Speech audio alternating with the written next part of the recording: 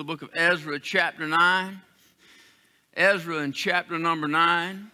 You know, I made the statement a minute ago talking about a lot of people want to do stuff. A lot of times you want to do stuff, but there's certain things you can't do without a call. God puts a call on our life. I believe those things towards preaching, towards being a pastor. I believe those things towards Sunday school. I believe those things towards being an Awana commander. I believe those things toward being a leader. But I believe those things towards working in Fun Factory. I believe those things in working in He's Alive. I believe those things in which Sunday school class to go to. See, I believe everything is based on the call of the Lord.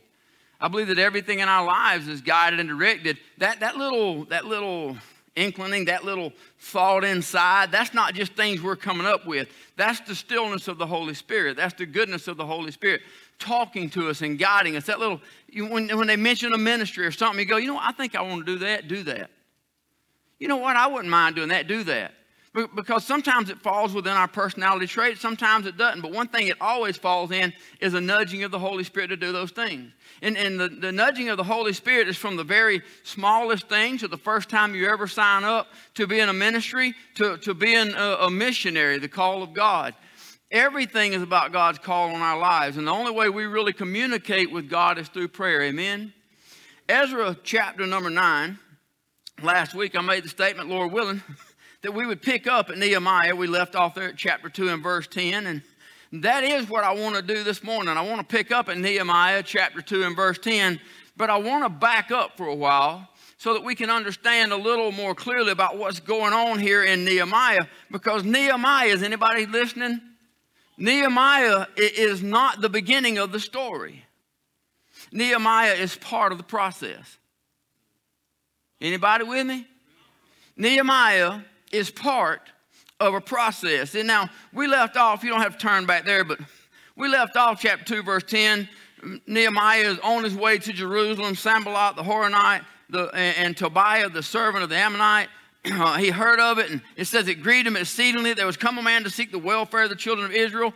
And then he said, so I came to Jerusalem and was there 3 days. So years before Nehemiah came, years before Nehemiah heard about the condition of Jerusalem and the reproach of the people, there was a prayer made. So I want to back up this morning, if we could. Go back to Ezra chapter 9. We're going to read a text that we read last week, and I'll tell you why I know that in a minute. But Ezra chapter 9, verse number 3, Ezra said that when I heard this thing, understand that the thing he's talking about is the sins of the people, the reproach of the people. When I heard this thing, he's talking about not only the people, but the priest and the priest's sons. Everybody's involved in this sin. And that's what he's talking about. When I heard about the sins of the people, he said, I rent my garment and my mantle. I plucked off the hair of my head and of my beard, and I sat down, and there's a word right there that we need to talk about. That looks like astonished to me. Apparently, that's not correct. Huh? Astonished. You call it astonished?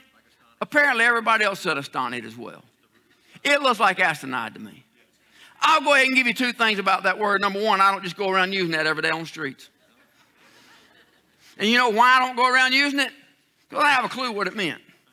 So that's why I had some information for you last week. One of the things I've learned used to, and the first couple times I read through the Bible in a year, I wanted to read, and if I ran across a word I didn't know what it was, it didn't matter. It couldn't get my way because I had my reading slot, and I had to finish my Bible in a year, right? But as I went on, I wanted to know more, and now I actually look for words like that. I want to see words that I don't know what they mean, and they come very often in the Bible. Anybody know what I'm talking about? But those are the things that help me learn. So whether I can pronounce that word or not doesn't change the fact that it made me look up that word and know that this priest was devastated by the sins of the people. We're not devastated by sin anymore.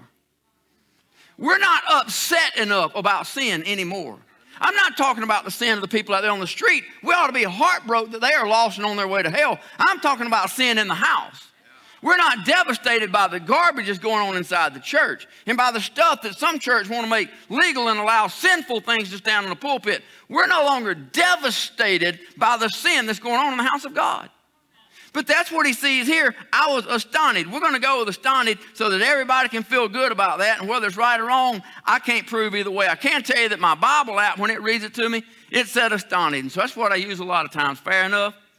So it says that when they were assembled unto me, everyone that trembled at the words of God of Israel, because of the transgression of those that had been carried away. And I sat down, and there's that word again, astonished. I was devastated until the evening sacrifice. At the evening sacrifice, I arose from my heaviness, having rent my garment, my mantle. I fell upon my knees. I spread out my hands unto the Lord, and I said, oh, my God, I'm ashamed and blushed to lift my face to thee, my God. For our iniquities have increased over our head. Our trespasses grown up into the heavens. It says, since the days of our fathers have we been in great trespass unto this day. For our iniquities we have we and our kings and our priests have been delivered into the hand of the kings of the lands, to the sword, to captivity, and to a spoil, and to confusion of face, as it is this day. It says, now for a little space, grace hath been shown from the Lord our God to leave us a remnant to escape, and to give us all a nail in this holy place, that our God may lighten our eyes and give us a little reviving in our bondage. For we were bondmen, we were. I once was lost, but now I'm found. I once was blinded in my sin, but now I'm not. I once was bound, a prisoner of Satan, but I'm no longer bound. They're in their bondage. We were bondmen, yet God hath not forsaken us in our bondage, but hath extended mercy to us in the sight of the kings of Persia, to give us a reviving, to set up the house of our God, and to repair the desolations thereof, and to give us a wall in Judah and in Jerusalem. I want to look this morning at preparatory prayer, dedicated work. Preparatory prayer, dedicated work. Both of those are 100% necessary if God's going to use us to accomplish anything. Father, thank you so much for your word. Thank you, Lord God, for the challenge of your word, for the promise of your word, for the forgiveness that's in your word. Thank you, God, that we can come as your people, God. Children of God, our sins forgiven, washed away, children of the Lamb of God, gathered together as one family this morning. Lord, I pray, would you continue to move in our midst? I pray you'd take this and teach us something, God. Help us, Lord. It is our heart's desire to serve you with everything that we have. Will you make us one? Unite us together as one. Strengthen us for the task that lies ahead, the things that you would have us to do, God. Teach us this morning, Lord. Above all things, may everything we do be pleasing to you. We love you, Father. We thank you and we praise you in the precious, sweet, holy name of Jesus. And all God's people said, amen. So what we see in Ezra is what I said earlier, that Nehemiah doesn't begin with Nehemiah. Nehemiah is part of the process. Nebuchadnezzar destroyed Jerusalem in 586 BC. Now, I'm not going to spend a lot of time there. You can go to 2 Kings chapter 24 and read about it. But Nebuchadnezzar tore down the walls. He burned the gates with fire. He carried the children of Israel off. That's why we have the situation that we have here. But we have it because God allowed it. Understand, God's people were overthrown. God's temple was burned down. God's city was destroyed. God's people were carried away captive because God allowed it. It was a promise fulfilled. If you continue to forsake my commandment, if you continue to live in sin and turn your back on me, I will scatter you among the nations. So it's not just like some worldly power overthrew God's people. God sent them there with the purpose to punish God's people. 539 BC, the great Babylonian Empire, it fell to the Medes and the Persians, and Cyrus was king at the time. And during the first year of the reign of Cyrus, we learned that he sent Zerubbabel back. He issued a decree that allowed the Jews to begin their return to the homeland and to rebuild the temple. There are no happenstances in God's economy. There are no coincidences. There are no uh-ohs. There's nothing that catches God by surprise. And what we have in this story is all prophesied well in advance. Jeremiah chapter 25, verse 1, the word that came to Jeremiah concerning all the people of Judah in the 4th year of Jehoiakim, the son of Joash, king of Judah, who was in the 1st year of Nebuchadrezzar, king of Babylon, that which Jeremiah the prophet spake unto all the people of Judah and to all the inhabitants of Jerusalem, saying, from the 13th year of Josiah, the son of Ammon, king of Judah, even to this day, that is the 23rd year of the word of the Lord had come unto me, I have spoken unto you, rising early and speaking, but ye have not hearkened. If you look down at verse number 11, still Jeremiah chapter 25, this whole land shall be a desolation and an astonishment. That's the same word that we've got back there in Ezra many years later. Matter of fact, over 200 years later, you have that astonishment. And these nations shall serve the king of Babylon. So you understand, it's no accident that Babylon is the one that came in and burned down the walls and did the things that they did. Shall serve them 70 years. It shall all come to pass when the 70 years are accomplished, that I will punish the king of Babylon, and that nation, saith the Lord, for their iniquity, and the land of the Chaldeans, and will make it perpetual desolation. So the king of Babylon at the time of the overthrow would have been Cyrus that came in. The king that took over would have been Belshazzar. I say it Belshazzar, but he's the one that was executed. You want to read? I'm not going to spend time there. Daniel chapter 5, you can read about it. It too was prophesied. If y'all remember the story in the cave, the finger writing on the wall, many, many tekel, thy days have been numbered. That's a prophecy of everything that's going to happen to him right here. And we know that king was killed as Jeremiah had prophesied earlier. But in Jeremiah chapter 29, verse number 10, God prophesied through Jeremiah, and he said, for thus saith the Lord, that after 70 years be accomplished at Babylon, I will visit you and perform my good word towards you in causing you to return to this place. It's no accident that God's people are returning to the promised land. It's no coincidence that at this time, God's people are coming back to the destroyed town of Jerusalem. Isaiah chapter 44. God used the prophet to call Cyrus by name. He said in verse number 28, that saith of Cyrus, he is my shepherd, and shall perform all my pleasure, even saying to Jerusalem, thou shalt be built into the temple, thy foundation shall be laid. That is the beginning of the prophesying of the Jews returning to Jerusalem. Now, for some that may not know, I want to catch real quick. I know there's some new Christians maybe may not understand. You've got Nehemiah here, and you read way on over, and you get to Jeremiah, or you get to the prophet Isaiah. You get to those things down here, and you're like, that doesn't fit. You need to understand the Bible is not given to us in a chronological order. We have the Pentateuch, we have the historical books, we have the major prophets and the minor prophets. We don't have things in a chronological order. Jeremiah was written 7th century BC, 200 years before Nehemiah even comes on the scene. Isaiah 8th century BC, 300 years before Nehemiah even comes on the scene. So you understand that God is prophesying. He's talking about what we're reading about in Ezra and Nehemiah 300 years earlier, 200 years early. You understand the patience of God, the long suffering of God. He's telling them 300 years in advance. At any point in that time, had they turned away from their sin, God would have forgiven and forgotten all about it. But they never turned from their sin. So we get here Zerubbabel being the first return. That would have been 536 BC, as we saw last week under Cyrus king. Then we have the next return, would have been 80 years later by Ezra. That's around 455 BC. And then we get to, of course, Nehemiah. Chapter 1, verse 1, the words of Nehemiah, son of Hakaliah, it came to pass in the month of Chislev, in the 20th year, as I was in Shushan the palace. There's a lot of little subtle things like that in the Word of God. In the 20th year is talking about the 20th year of Artaxerxes the king. That's how we have the timeline of the Bible. I was talking to somebody about it this week, and we laugh about it in here some on Wednesday nights when we're all reading the Bible through in a year. Y'all still reading your Bible through in a year? And you come up on those lineages, and you're like, really? I told you I've tried reading them a couple times, so I read them all so I can say I've read the Bible. I ain't never written it, but I've read the Bible all the way through. But now when I come to those, I know I'm not going to remember them past getting up and getting out of my chair anyway, so I kind of skim. But that's just very important. Little things like 20th year of Artaxerxes is very important because it makes it fit a 300-year-old promise. It makes everything fit. So everything, there are no wasted motions in the Word of God.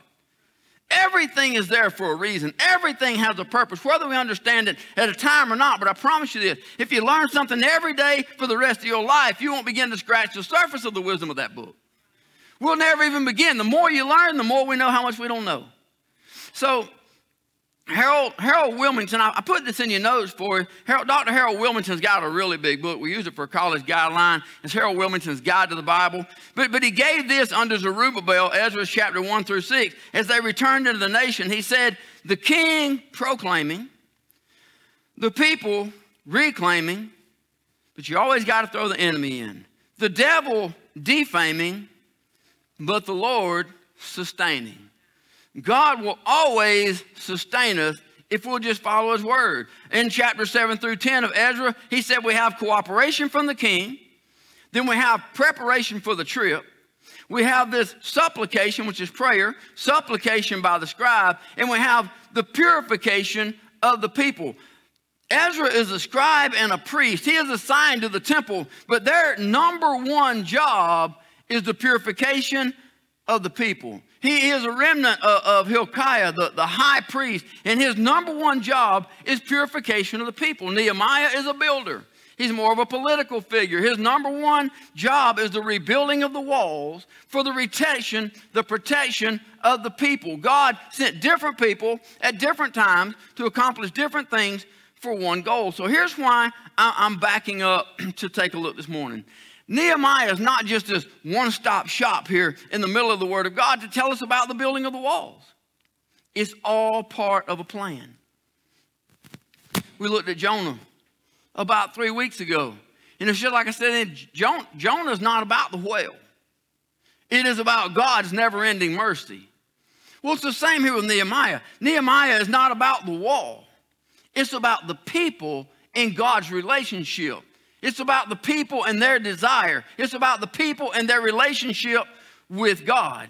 Jerusalem being destroyed, the Jews being scattered, that's all a fulfillment of a promise. If you continue to forsake my commandments. But the return is also a fulfillment of a promise after a season. God said, I will restore them. So there's no accident. There wasn't an accident when Babylon destroyed Jerusalem. There wasn't an accident when Tobiah and Sanballat come. There were no accidents back in 2020. COVID's not an accident.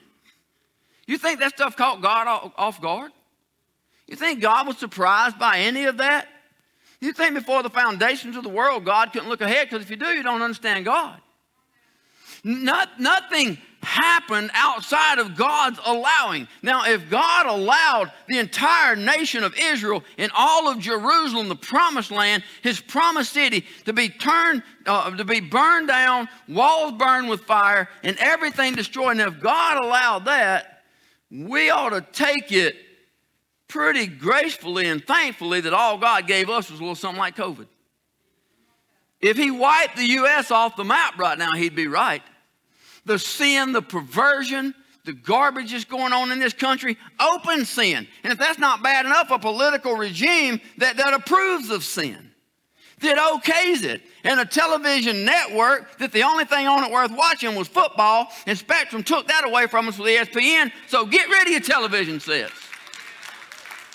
I didn't even get to watch that game last night. Right now, I'm glad I didn't. Sorry, guys, that was awful. Well, except for you Texas fans. We live in a country, huh? Well, I had to throw them in, bro. I mean, somebody's got to like them, just because you don't.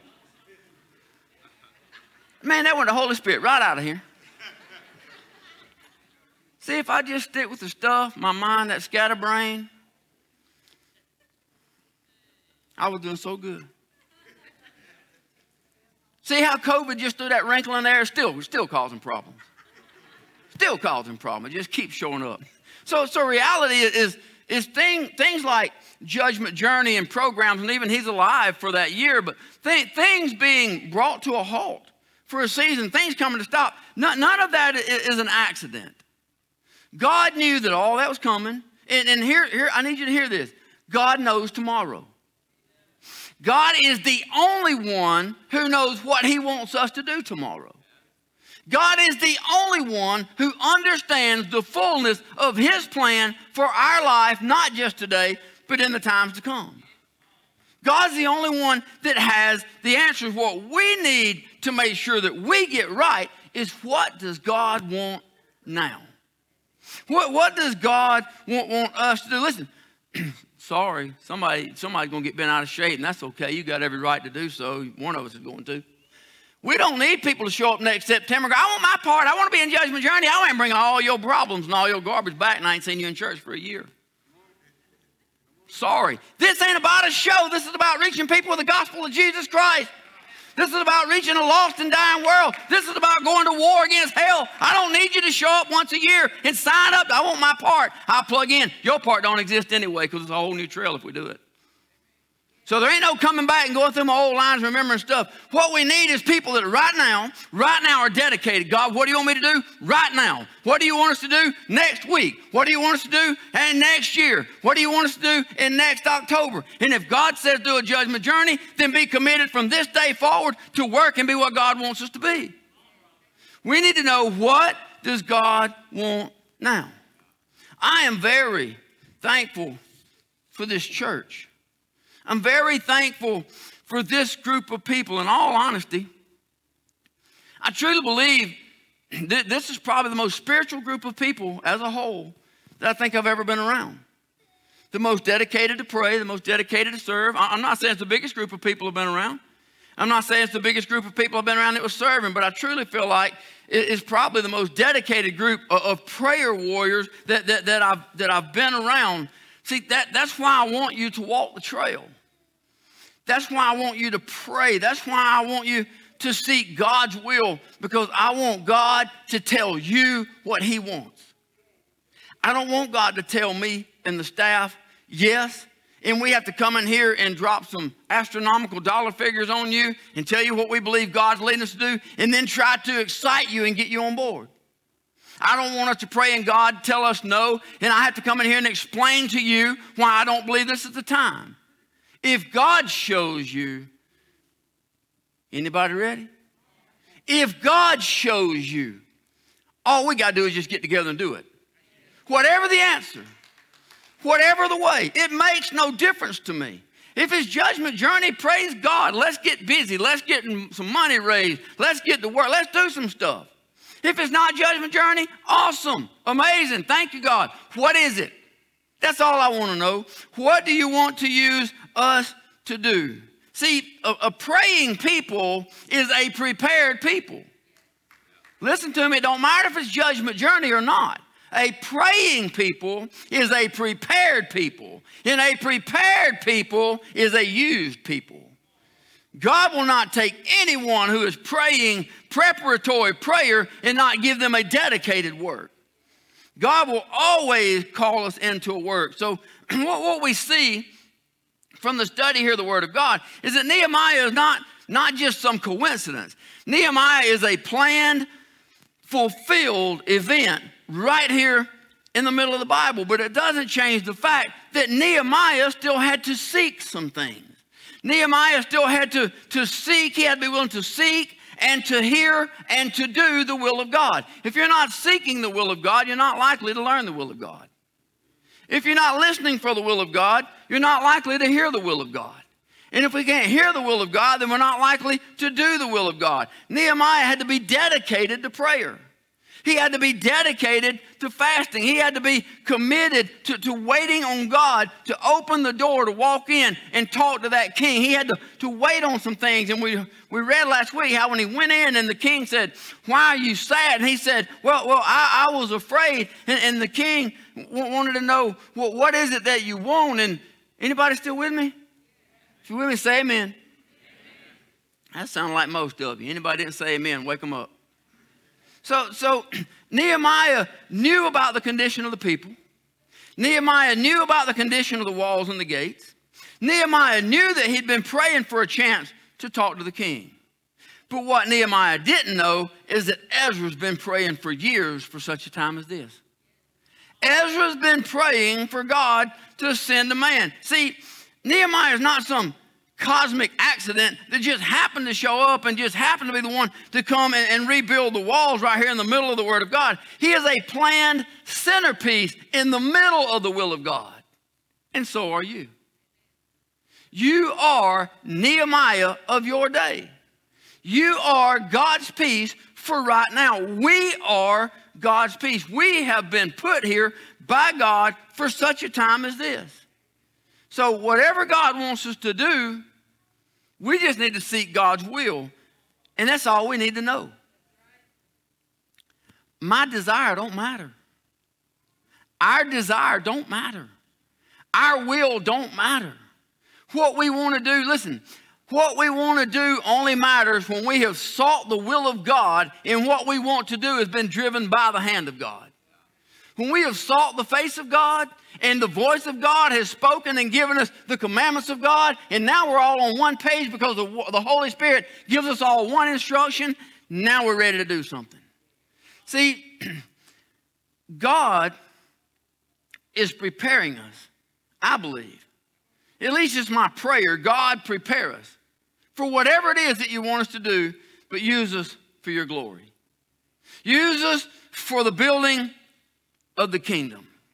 Use us to reach our Jerusalem, in our Judea, in our Samaria, and to send others into the uttermost parts of the earth, that they may carry the gospel of Jesus Christ around the world. But God, by all means, just use us. Ezra's been praying for 10 years before Nehemiah is even mentioned. I wonder how many prayers have been prayed on our behalf that we never even knew about. How many saints of old have prayed for revival in America before we ever even got to the mess that we're in? How many people have cried out to God before we ever even came on the scene? Ezra wasn't praying for Nehemiah. He's praying for God's will to be accomplished. He was praying for God's hand to come in and for God's people to be strengthened and the city to be rebuilt. Indirectly, he was praying for Nehemiah. But he didn't know that. God knew that.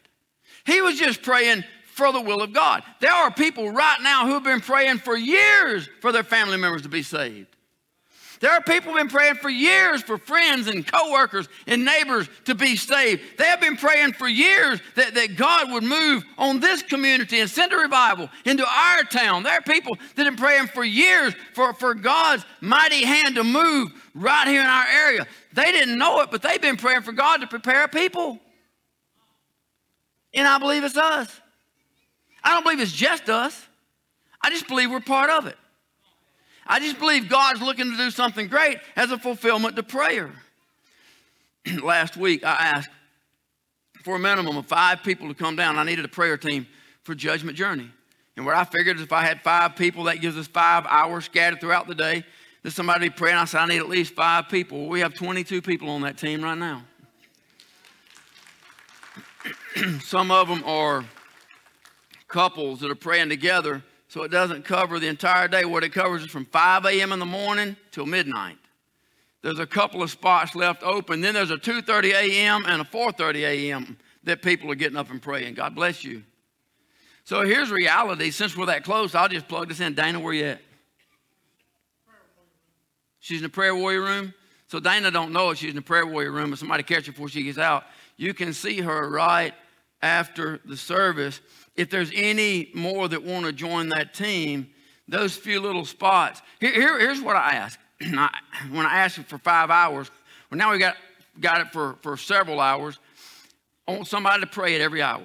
Like if you've got 2 p.m., put a reminder in your phone to buzz at 1:59 to remind you to pray. I'm not saying pray from 2 to 3. I'm not saying stop everything you're doing. Just at 2 o'clock, if that's your time, just stop and pray for Judgment Journey, that God would give us his direction. What do you want? That's all I want to know. We're not praying for Judgment Journey. We're not praying for power on it. If that's what God wants us to do, we'll pray that. What I want right now is answers on God's people. I want to know when we move forward that it's in God's will. So if we had a few more people sign up and we cover the whole 24 hours, there's 1,008 hours roughly left between now and when we're going to vote. That's 1,008 prayers. I think that'd be a pretty positive sign. seeking from the direction from God. So here's the plan. I'll tell you again, I hope everybody will come. We're going to eat some hamburgers, hot dogs. We're going to have a good time, a little bit of fellowship. We're going to watch some films. We'll have a screen down there, look at some old things and some time. But we're going to hand you a vision. And it's quite sizable. And it's extremely expensive. We're going to hand you a vision because I want you to know what you're praying for. Right now we're praying for direction. And we hand you a vision. We'll hand it to you on the 15th, and we're going to leave for 7 days. And we're going to pray on that trail before we leave. We're going to pray for 7 days. On the 22nd, we're going to vote. And I'm going to ask God to show his people and God to show us in one accord, 100%. What do you want us to do? Imagine if we had 1,008 hours with 1,008 prayers between now and then. See, here's what I know. Everything is about prayer. Everything is about prayer. Where there is no prayer, there is no power. There is no instruction.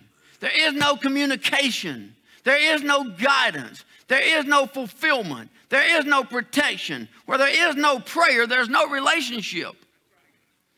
In our Costa Rica missions team, we met last week, all throughout the day, morning, noon, and night. People from that mission team are praying that God's will be accomplished in Costa Rica, in another place, not just in LaGrange, but that God would do something there. The disciples from He's Alive, and which, by the way, y'all know just because if we do Judgment Journey, that don't have nothing to do with He's Alive or any of the other ministries.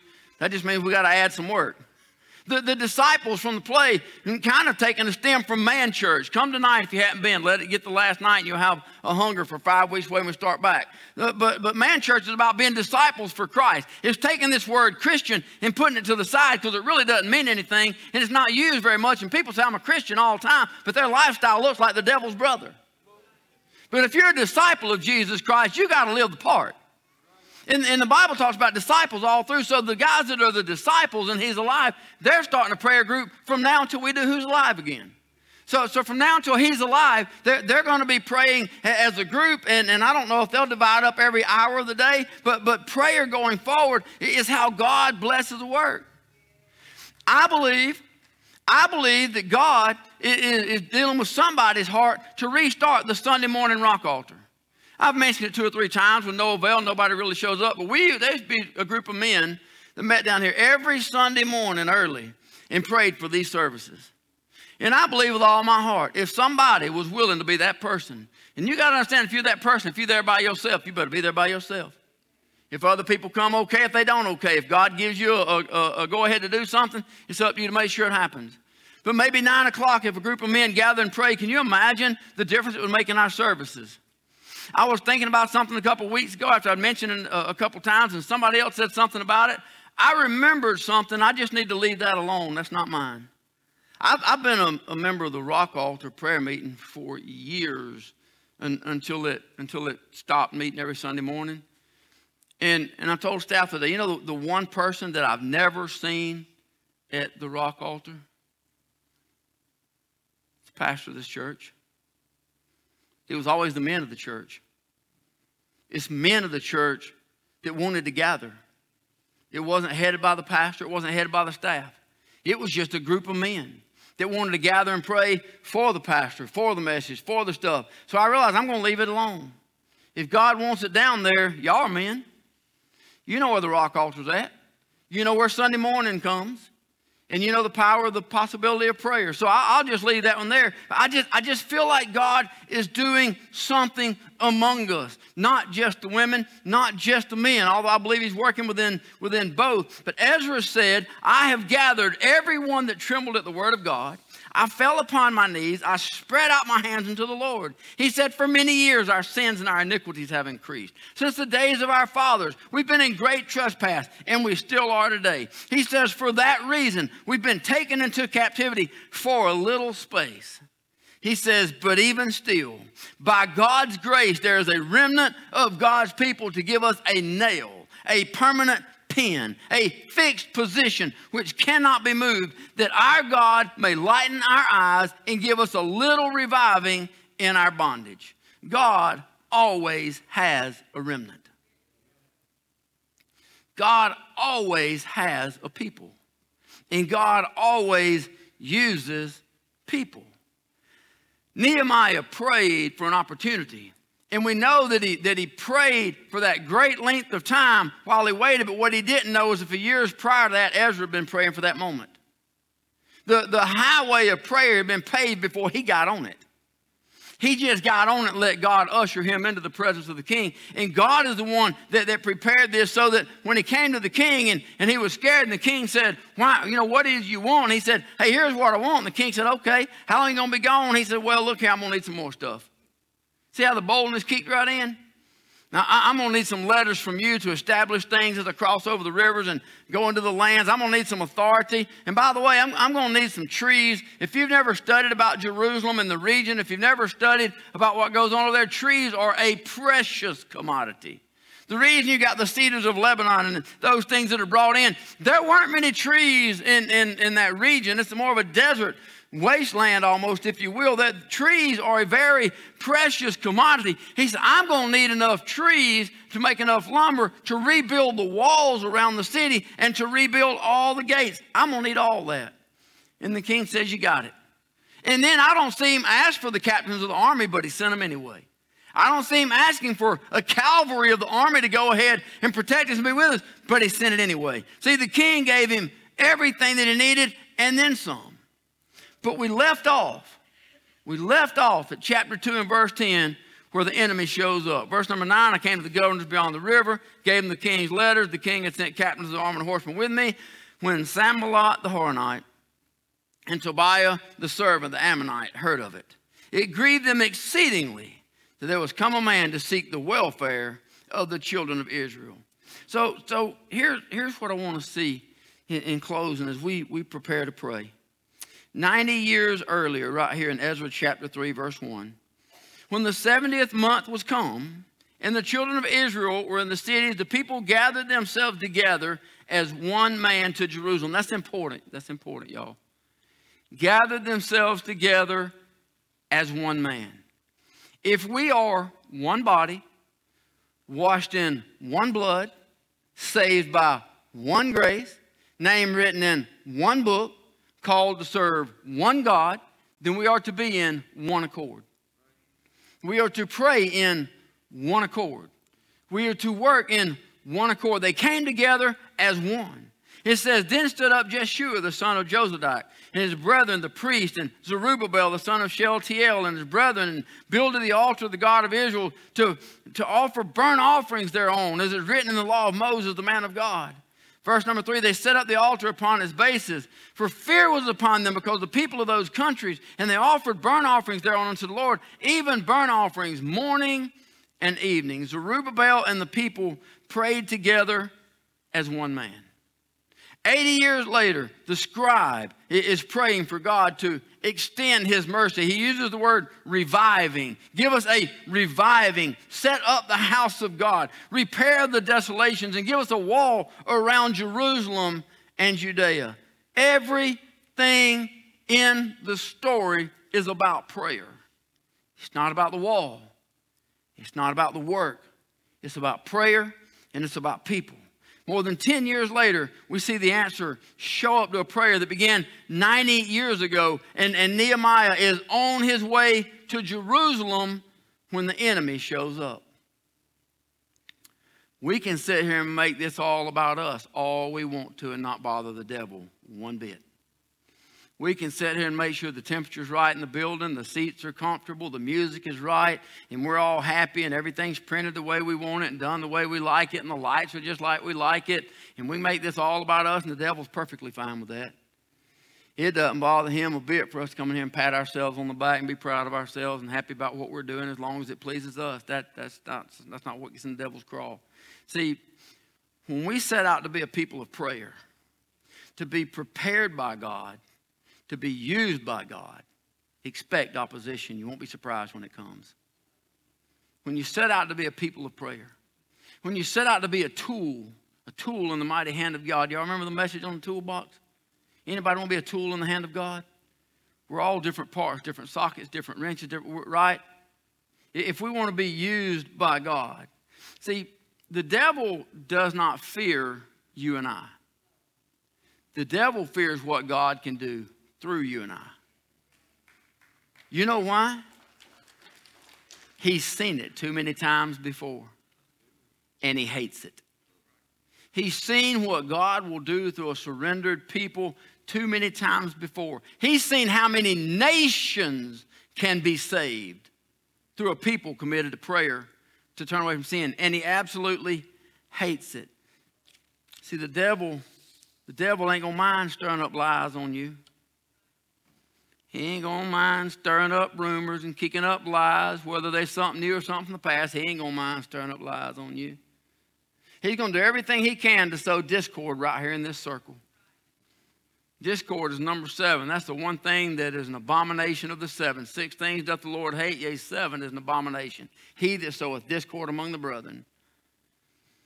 The devil will try to do things to tear the group up. Anything that he can do to discourage us. Anything that he can do to dishearten us. Anything that he can do to cause us to doubt or cause us to fear. Which, by the way, faith and fear can't live in the same roof. We've got one of the two. Faith and fear can't cohabitate. I want to give you something. I want to make sure you hear it, and I'm done. I want us to be used by God to declare victory for the kingdom of God.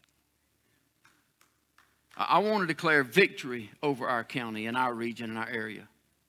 I want to see God do a mighty move and see tens of thousands saved. Y'all didn't hear me. I don't want to see 300 saved. God's bigger than that. If he can save me, he can save millions easily. I want to see God do something in our community and see tens of thousands of people around our whole region saved and used for the glory of God. But to declare victory for the kingdom of God is declare war on hell.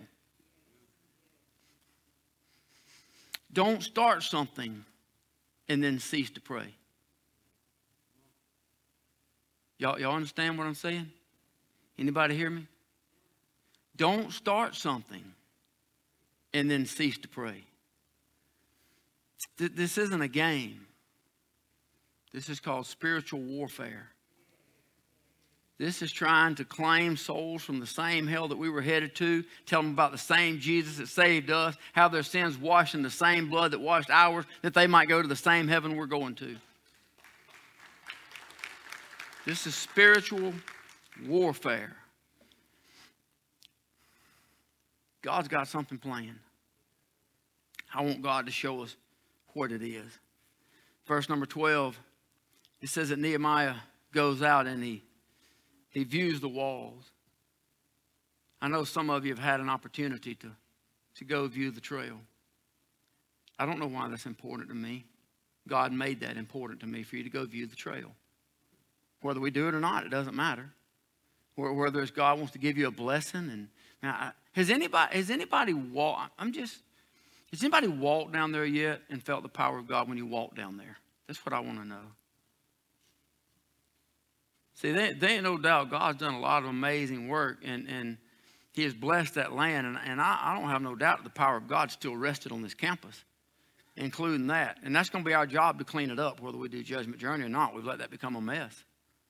That's ours to clean up, whether we do. I mean, if God gives you stuff and you don't take care of it, he has no reason to give you anything else. And just because we ain't done Judgment Journey, we've not taken good care of that. So I just want you to go down there. I want you to see it, and I want you to pray. And as I said before, it doesn't matter if you've never seen Judgment Journey. It doesn't matter. Go see the buildings. Go see the stuff. I promise you, God will move down there for you. You'll feel some things. But if nothing else, when you walk it, just pray for direction. God, what is your direction? And right now I'm praying for direction for specific October. We already set the dates on the calendar just in case if it's a go, so that we know what it is. We're specifically October 2024. What is the answer? That's all we want to know. Does anybody want to be used by God? I need to know. Anybody want to be used by God? We don't have to wait until October 2024. God can use us today at the gas station on the way home. I get that. God can use us in our workplace. God uses every single day of our life. But together, corporately as a group, if Jesus tarried and he hasn't come by October 24, what are we going to be doing? So I just want you guys to go view it and And pray while you're there, and make sure that you've got Sunday, October 15th, 6 p.m. on your calendar so that we can all be down there and pray. It's going to be a great night. Just because we're coming together as a people to pray, it's going to be a great night. Amen? Band, you guys come on up. I want to ask you guys, if you would, just stand.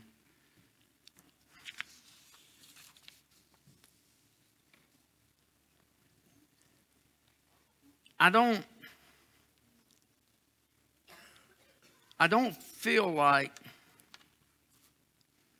I don't even know how to put it. I guess it's like, what is the urgency now? It's September of 23. Why are you so worried about October of 24? Well, one, because if God wants us to do that, it's going to take from now to then to do what we got to do. But number two, because I can't forget what God told me. You're not prepared as a people, and you've done nothing to make anything different. You've done nothing for this people right here to prepare themselves for that work. If we don't do it, I don't care. I promise you that. If God says don't, I'm fine with that. But I don't want it to be because I haven't done everything we can as a group of people to have prayed and prepared, because I promise you this, if it's not that, we can't wait to see what it is. God's not a one simplistic minded God. There's no telling what he's got planned. I know if it's that, he has some amazing things planned. But what I want is to see this group of people. It's not what I want. I believe it's what we want. Is this group of people to pray together, to pray forward, to pray that God would use us. We got holiday seasons coming up. We're going to be around families all over at Thanksgiving and Christmas, those family members that need to be saved. The more we pray now, even if we're praying ahead for answers, the more we pray, the more time we spend with God, the more power of God we have on our life. And the more, when you walk into a room full of darkness, the darkness has to flee, because light came in. Darkness cannot stay in the presence of light. If you want a building to not be dark, turn the light on. If the light's on, darkness has got to get out. Well, if we're going to be a light, and if we're praying and our light is brighter, when we walk into rooms, darkness has got to shut its lying mouth, stop all the cursing, stop the filthy jokes, because when light comes into the house, darkness has got to get out. And the more we pray together, the brighter the light will be. Anybody want to be a bright light? Regardless of what God wants us to do in October, do we want to be a bright light now? Whatever God wants us to do in October, do we want to be a bright light then? I want to ask you guys, if you would again, if you just come pray, you're welcome to pray where you are. Love to see you just fill the altars. God, give us direction. Give us vision. Give us wisdom. Give us a passion for the lost. Give us a broken heart for the hurting. Make us care about people the way you care about people. Help us to hate sin the way you hate sin, but love the sinner the way you love the sinner. That's where our compassion has to come from. Sin has to be appalling to us. We have to be devastated at the condition of sin, but we have to love the sinner. Of such were some of ye. I want to ask you guys to bow your heads where you are. I wonder if there's anybody you've never trusted Christ as your personal Lord and Savior. You're still lost. You've heard of Jesus. Maybe you've heard of Jesus. Maybe you've heard of salvation. Maybe you've refused the offer before. Maybe you've never heard the gospel. It doesn't make any difference. Now is the time. Father, I am a sinner. For all have sinned and come short of the glory of God. We're all sinners. But every sinner can come before God in the name of Jesus Christ and ask for salvation through the blood of Jesus Christ and be saved. So if you've never been saved, are you willing to ask him this morning, Father, I'm a sinner. I'm asking you to come into my heart, forgive me of my sin. Save my soul, God. I just want to be a child of God. I just want my soul saved. If you're faithful to confess